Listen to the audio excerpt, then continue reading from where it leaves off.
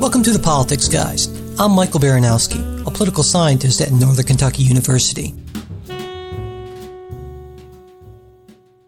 Welcome to this solo edition of the Politics Guys. So I guess it'd be the Politics Guy. Jay and I actually did record an entire show just this morning, a few hours ago, I guess.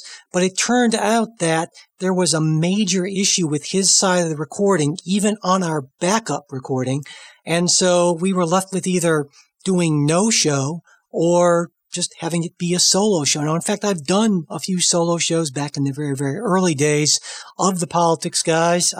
So we're going to try that again. Let's hope that it's better than the alternative, which is nothing for this week. And we are taking care of the issues with Jay's equipment. He's getting a shiny new microphone and with any luck, a new laptop before the next show. So all of this should be straightened out. Anyway, all right, here we go. Wish me luck. I may need it. So I open today with President Trump's recognition of Jerusalem as the capital of Israel, along with his announced intention to move the U.S. Embassy, currently in Tel Aviv, to Jerusalem. Now, aside from Russia, the Czech Republic, and now the United States, no other countries recognize Jerusalem as the capital.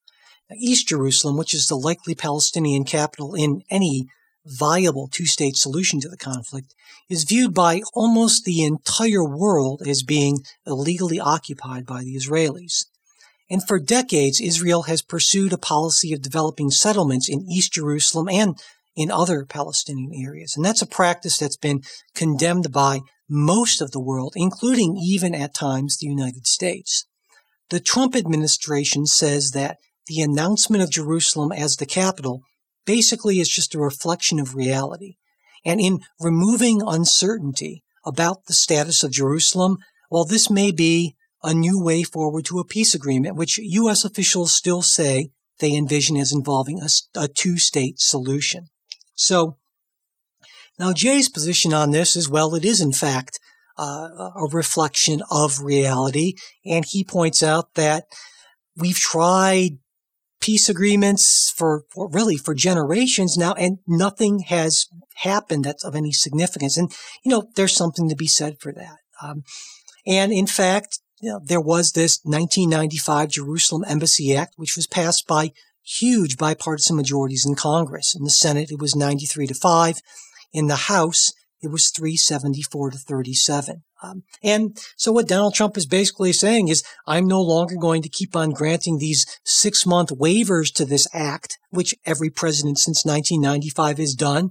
And, there's obviously something to that. My response to that is that was always understood to be a symbolic move. It was a way of the Congress being able to signal its support for Israel without actually having to follow through and have those kind of unfortunate consequences. And we're starting to see a little bit of violence and so forth. And so I think, to me, this is another example of Donald Trump simply being over his head, especially in foreign policy where he has zero experience.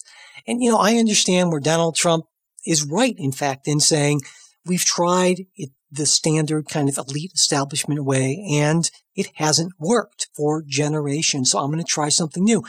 Sure. Okay, fine. There's a point to be made for trying something different, but that doesn't mean that any big change, just because it's different, is worth trying. It's like the owner of the Cleveland Browns saying, we've only won 4 games in the last 3 seasons. We haven't had a winning record in over a decade. So we're going to make a big change. We're going to pick one fan every week and let that fan play quarterback. That would be, what's the point in that? So secondly, I want to point out, okay, yes, it's true that Donald Trump is keeping a promise to his supporters, especially this is a big deal with Christian evangelicals who have been pushing for this in a very kind of organized way for a while now, including people like Sheldon Adelson, who donated tens of millions of dollars. Why? Well, it has to do with biblical interpretation and things like that. I'm no biblical scholar. I'm not in any position to, clearly explain that, but this matters to a lot of evangelicals. And so Donald Trump is keeping that promise. So, but in a sense, I don't see this as doing anything to advance U.S. interests in the area. Sure, it may reflect reality, but my main question when I saw this deal is, how is this deal making? If Donald Trump is such a great deal maker, why would he essentially give this away? Why wouldn't he say to the Israeli government, I'm considering doing this. What are you going to do for me? As far as I can tell, he didn't do that. And so how does this make the United States position in the Middle East stronger or better? I don't see it. I see this as just a political move by Donald Trump that may not have huge negative implications in the Middle East, but certainly doesn't do anything for the United States. Now, one of the great things about having such a diverse group of Politics Guys listeners is that we often get all sorts of interesting and valuable perspectives and insights from our listeners. And so before I move on to the next story, I want to share a great example of this. It was a response to a Facebook post I made after the news of the president's moving the embassy came out. It's from, and I apologize if I slaughter your name, Achinom Bentov. He writes, "Hi, Mike, Israeli listener here. I don't want to speak for all my countrymen, but I think from what I've heard coming from other Israelis, my opinion is consistent. Violence in Israel and Palestine is incited very often. If you look at the list of terror attacks on Israel and reports of Israeli violence against Palestinians, you'll see it is unfortunately a very regular thing. The average Palestinian will not view President Trump's actions as any meaningful change, neither will the average Israeli. The president's action is, to be frank, more a talking point for Americans and internationals on both the right and the left than it is a meaningful incitement of violence, which is something I suggested it could be seen as in my post." He continues, "I think both the liberals calling to denounce and the conservatives viewing this action as biblically sentimental are divorced from the reality of the conflict and using it to an extent to achieve their own moral gratification. Perhaps, to put more plainly, it's the active siege on your home going on for decades that's going to make you violent, not America relocating a building." I thought that's a very interesting point and an important point to bring through. It's easy for me sitting here in a room in Cincinnati, Ohio, and reading things online to have a view, but somebody who's actually there, who's experienced the reality of this for their entire life, well, I think that's a view worth considering, and I wanted to mention that. Before I move on to the next story, I want to thank our sponsor for today, Blue Apron, the #1 fresh ingredient and recipe delivery service in the United States. Their mission: make incredible home cooking accessible to everyone, even people like me. I am, as I've said before, a disaster in the kitchen, but with Blue Apron, even I can make amazing meals. And Blue Apron does it all with super fresh, high-quality ingredients. They partner with over 150 local farms, fisheries, and ranchers all across the United States, and they source ingredients to support a sustainable food system. And the thing I really love about them is that you get everything you need, including all the seasonings. It's delivered right to your door. There are these clear, full-color preparation instruction sheets. Plus, it's incredibly flexible. I get to choose from a variety of meals, and I can even skip deliveries on weeks I'm out of town or don't want to get meals for whatever reason. And they've got some great stuff in their current meal lineup, as usual. Roasted pork with fall vegetables and creamy maple mustard. I have no idea what creamy maple mustard is, but it sounds really good. Chili butter steaks with lemon parmesan broccoli and potatoes, and creamy potato pasta with mushrooms and collard greens, all delivered right to your door. And Blue Apron is treating Politics Guys listeners to their first dinner. That's a $30 value if you visit blueapron.com/TPG. So check out this week's menu and get $30 off your first order with free shipping at blueapron.com/TPG. Blue Apron, a better way to cook. Okay, moving on. More developments in the growing sexual harassment scandal on Capitol Hill. This week, 3 members of Congress resigned in the wake of allegations. We have House Republican Trent Franks, House Democrat John Conyers, and, of course, Senate Democrat Al Franken. In addition, House Republican Blake Farenthold and Democrat Ruben Cahoon have been accused of harassment. And finally, of course, there's Alabama Senate candidate Roy Moore, who President Trump has endorsed and who is once again receiving financial support from the Republican National Committee, which initially cut ties to Moore after multiple credible accusations were made against him. Now, when Jay and I talked about this earlier today, Jay pointed out that he felt the Democrats were making the smart strategic move here by basically trying to put in place a zero tolerance policy. And because of that policy, well, Al Franken has to be sacrificed for that policy. John Conyers, who I would argue has other issues, it seemed like there might have been some capability issues and mental capability issues involved with that as well. But his point was that the Democrats were taking some short-term losses to set themselves up much better in the longer term, understanding that there would be some natural public outcry over this that could actually do some long-term damage to Republican chances. I certainly agree with that. I also think that it's morally the right thing to do. As Mitt Romney said, no majority is worth losing our honor. And I think that's true whether you're a Democrat or a Republican. Now, to be fair, it's a lot easier to push a zero tolerance policy when you are dealing with safe seats, right? I mean, Al Franken's successor is going to be appointed by a Democratic governor. Now, it's possible that Al Franken or whoever replaces Franken will get some, tough competition in 2020. It looks like Mark Dayton, former Republican governor, might actually run. Now, if you're a Democrat, you might be thinking, well, it's a good thing Franken is out because he might not have won that election. And Conyers' seat, of course, is very safe. And so I think that Democrats are sincere. I believe that Democrats are a party that's more concerned about this, which is not to say Republicans aren't concerned about this. But I think historically, Democrats have a better track record of taking these claims from women more seriously. Now, Roy Moore, that's an entirely different situation, obviously. Roy Moore, I think, is I'll just come out and say it. I think he's a reprehensible human being. I think he's a demagogue. He's a far worse demagogue even than President Trump. He said some awful things. He's done some awful things. Recently, that quote came up where he suggested that, America was in a way great during the time of slavery because families were closer together. I mean, that's typical Roy Moore if you take a look at his statements over time. Now, Donald Trump, again, I think when he sees the establishment go one way, he just has this instinct, oftentimes a self-destructive and not very thoughtful instinct to go the other way. And so now he's endorsing Roy Moore. And of course, the RNC sort of has to follow suit along with that. I think that's something that's going to come back to haunt Republicans. And I think it should come back to haunt Republicans. I mean, my guess is that Roy Moore is going to eke out a victory by a few percentage points over Doug Jones. I think that Republicans have they can't do anything other than actually seat him, though they can certainly investigate and then potentially, as the result of a Senate Ethics Committee investigation, unseat him or expel him from the Senate. But that's going to take time. And of course, conveniently enough, that's the time during which, you can get some Republican legislation through this. So there's some political calculation here, obviously, as well.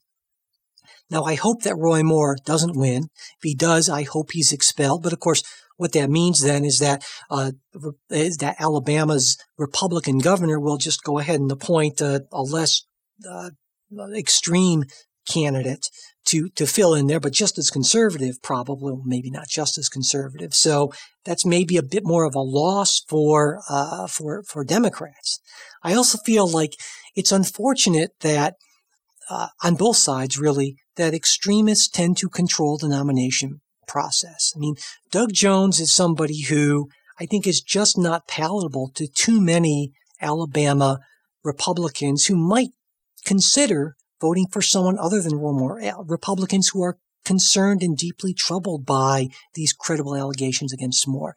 But again, the problem on both sides is that you get very low participation, very low turnout in these primaries, and the people who do turn out are the most extreme people. And that's oftentimes not reflective of a lot of folks in the middle, and so it doesn't leave people with a lot of choices. That said, if you're an Alabama Republican listening to this, I would strongly encourage you to think about what Mitt Romney has said, and can you really in good conscience vote for somebody like a Roy Moore? Maybe the thing to do is just to stay home. I don't know. But anyway, enough on that. Finally, one other thing I should point out is so far, legislation to change Congress's system of dealing with this hasn't gone anywhere, though obviously Congress has been awfully busy of late. Even so, there's this thing in political science called the issue attention cycle. And it's the idea that the public gets very worked up, concerned over an issue, which I think the public certainly should be over sexual harassment. But what happens is, over time, and generally not a long period of time, the public moves on. No matter how big of an issue, the public can't sustain its attention on it. And so a lot of times what policymakers do is they just sort of say the right things, do symbolic things, and nothing of real substance, waiting for it to blow over so they can get on with business as usual. I certainly hope that's not the case here, but I wouldn't be surprised, and why I think it's important for us to follow these sort of boring procedural process things like legislation to make the process in the House and the Senate more transparent, to make it less arduous for victims of harassment to pursue a case. And so certainly as that moves on or doesn't move on, as the case may be, Jay and I will be following up on that. All right, moving on to our next story. Well, some good news, I guess sort of good news. The government won't be shutting down, at least not until December 22nd, since Congress approved a continuing resolution to fund the government until that day. Now, nobody, well, aside from a few Freedom Caucusers, wants the government shut down, so I expect there will eventually be a deal, and Jay agrees with me. The problem is that Republicans need Democratic support to get this through the Senate. This is not subject to reconciliation rules. My bet is that we're going to see another continuing resolution later on this month, Jay agrees, and that there won't actually be an agreement on the budget for fiscal year 2018, which, by the way, started on October 1st until sometime in January at the earliest. And one of the reasons why is there are a lot of big differences that need to be negotiated. For instance, raising the spending caps put in place in a 2011 budget deal. Now, many Republicans want to see spending caps raised for defense-related purposes, while many Democrats are willing to deal and say, well, okay, if you raise the defense-related caps, we want to see an equal raising of non-defense-related caps on discretionary spending. A second issue, action on the status of undocumented immigrants. Now, Democrats want this included in the bill. In fact, Jeff Flake says that was part of the reason why he voted for the tax legislation. Republicans say, well, President Trump gave us until March to do this. Why don't we go ahead and just deal with this separately? Another big issue is the stabilization of Obamacare exchange markets. You might recall we talked about this last week on the show, something that Susan Collins says she was promised action on in exchange for her vote on again, that Senate recently passed tax legislation. So what is this going to look like? Gosh, I don't know. I would expect that both parties, since neither party wants a shutdown to happen, and as Jay pointed out, Republicans tend to get more of the blame for a government shutdown. I argue that's only fair because they tend to be the instigators. Jay had a slightly different point, but there's going to be a deal, and I would expect it's going to involve raising some spending caps, both for defense and non-defense purposes.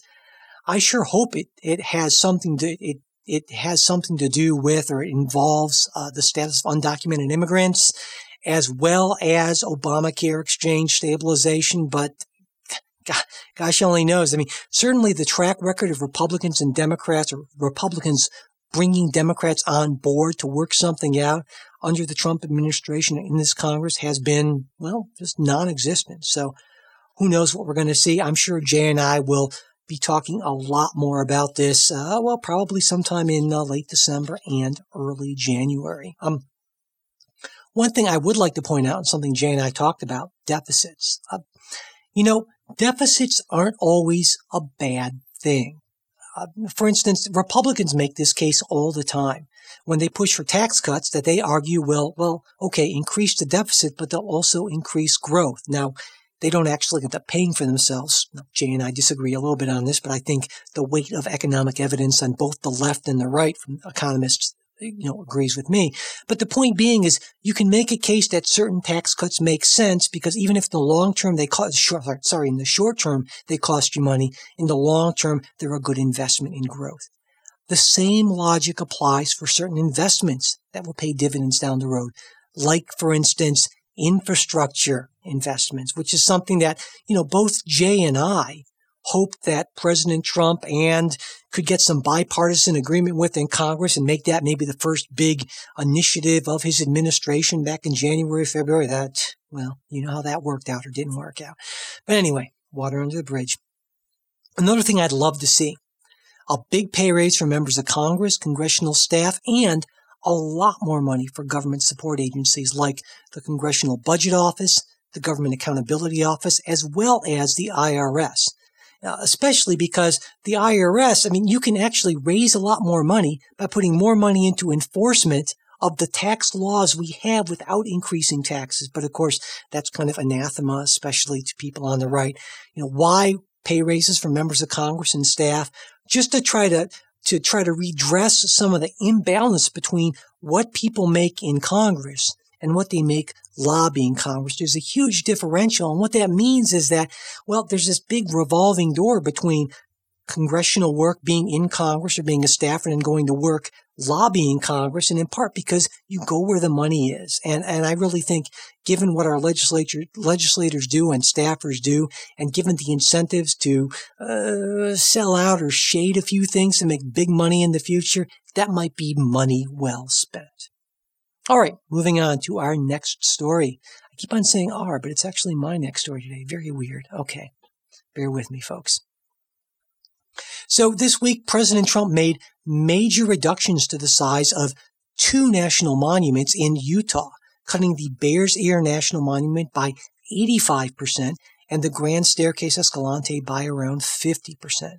Now, both were designated national monuments under the Antiquities Act by President Obama, who designated a total of 26 national monuments comprising 88.3 million acres. And that's more than any other president since my all-time favorite president, Theodore Roosevelt, signed the Antiquities Act into law in 1906. Now, this is an issue that Jay and I more or less agree on. Jay argues that the Antiquities Act was not intended as essentially an environmental protection act, which is what he argues how President Obama used it. I agree. I think President Obama designated these large swaths of land as a way to protect the environment, and I'm all for that. I think that the Trump administration has been not at all a friend to the environment. And I've talked about the EPA. I could talk about the Department of the Interior. I think this is the most environmentally unfriendly administration in modern history, and it's deeply troubling to me. But that said, I don't think the way to go is to use the Antiquities Act to do something it wasn't intended to do. What I would love to see is a Democratic Congress passing some sort of legislation to protect these laws, as well as I would take an EPA chair who doesn't seem actively hostile to the environment, but, what are you going to do? Elections have consequences. So, there's actually a bill in Congress right now to limit presidential power to designate national monuments, which would require that the president get public input on any potential designations over a certain size, as well as to get approval from state and local officials for especially large designations of land. Now, I don't necessarily like this specific bill, but I think it's probably the right idea. This also is another thing that Jay and I agree on. We're both very reluctant or very concerned about what we see as sometimes abuse of executive power. That's true whether that executive is President Obama or President Trump. And, it's very easy, to abuse for one person. And so we would both like to see executive power constrained in certain areas. And I think really this is one of those areas. And so I think that I don't know what President Trump's motives were here exactly, but I think in this case that, President Obama went a bit further than the Antiquities Act really intended. And while I agree with his intentions, I gotta say that I'm kind of with, God, can I say this? I sort of tend to agree with President Trump's stated motives, at least for this. Oh, God. Sorry, folks. Okay. Before we move on, many of you know that last week we announced that our advertiser support was really kind of slowing to a trickle, and that it was going to end altogether early next year as we move to a completely ad-free, non-profit format. Now, that means, of course, that listener support is what's going to keep us afloat. And, being the great group that you are, many of you have already responded with a pledge of financial support. We want to thank our newest Patreon monthly sustaining supporters, Dusty, Andrew, Beverly, and Dan. And also, thank you, Shelley, for doubling the amount of your monthly support for the show on Patreon. Also, thanks to Teresa, Victor, and Ann, who made generous contributions to the show through PayPal. Ann wrote, "Thanks for putting PayPal back on. It was our pleasure to do. I'm sorry I took it off in the first place." And Victor says, "I've been a big fan of the show and a valuable perspective for a while now. I look forward to sitting in my backyard on Sunday evenings and listening to your show. Keep up the good work."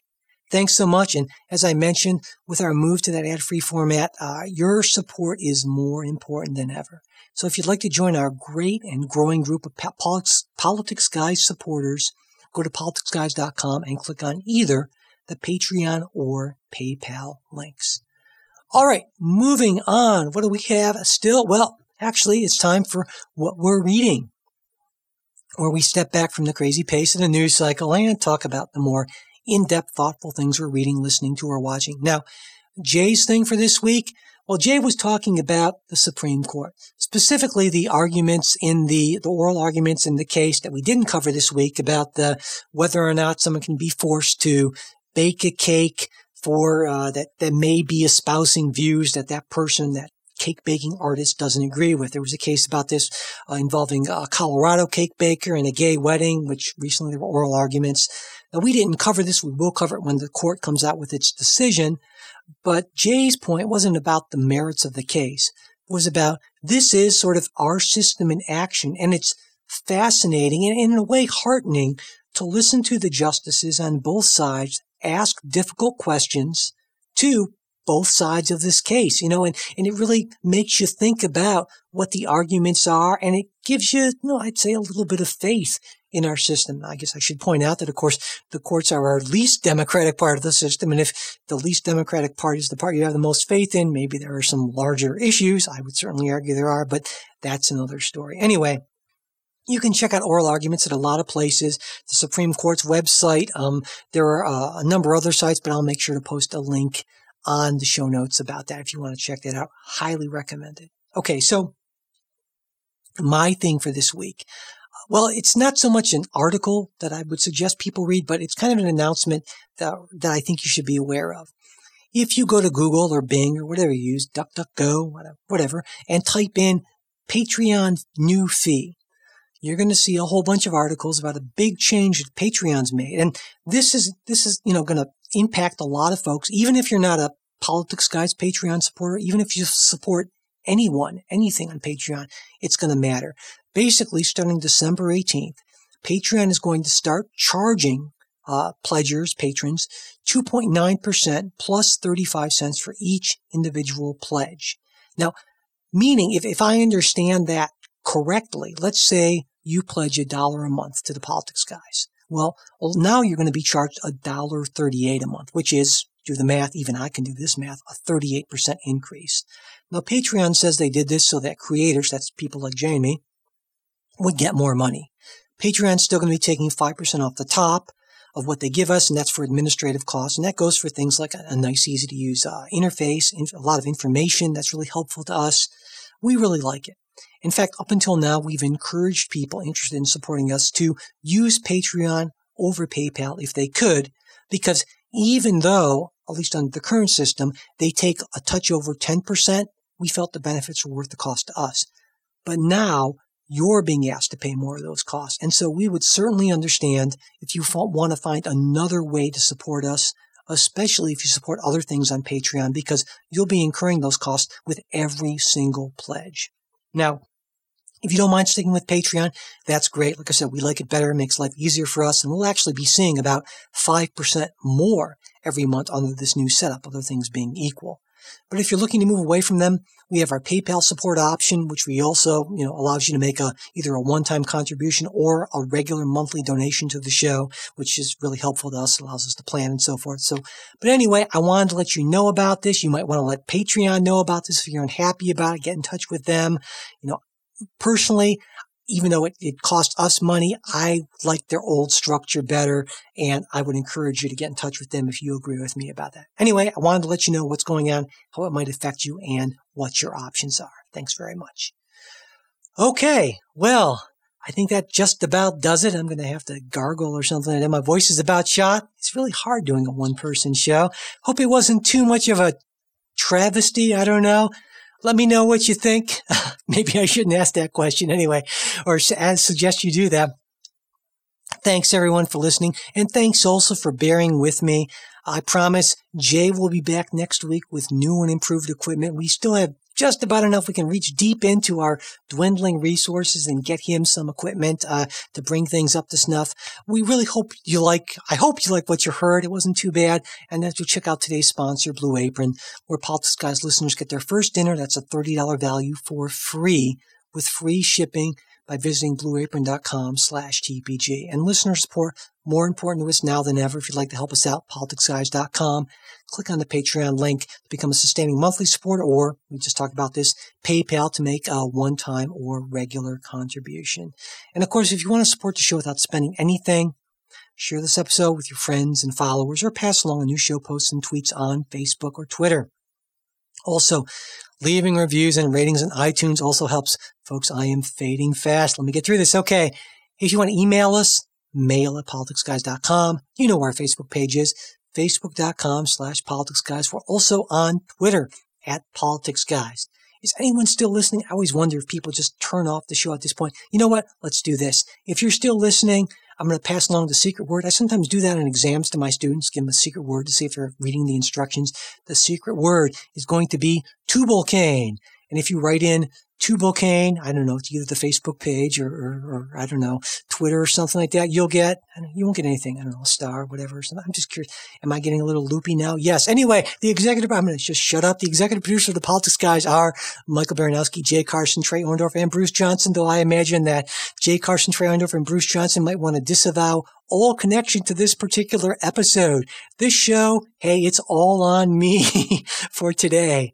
We will be back with a new show on Wednesday, and I promise it won't just be me. We'll also be back with a new show next Saturday, and again, not just me and Jay, me and Trey, but I promise you, not just me. Hey, we hope you join us.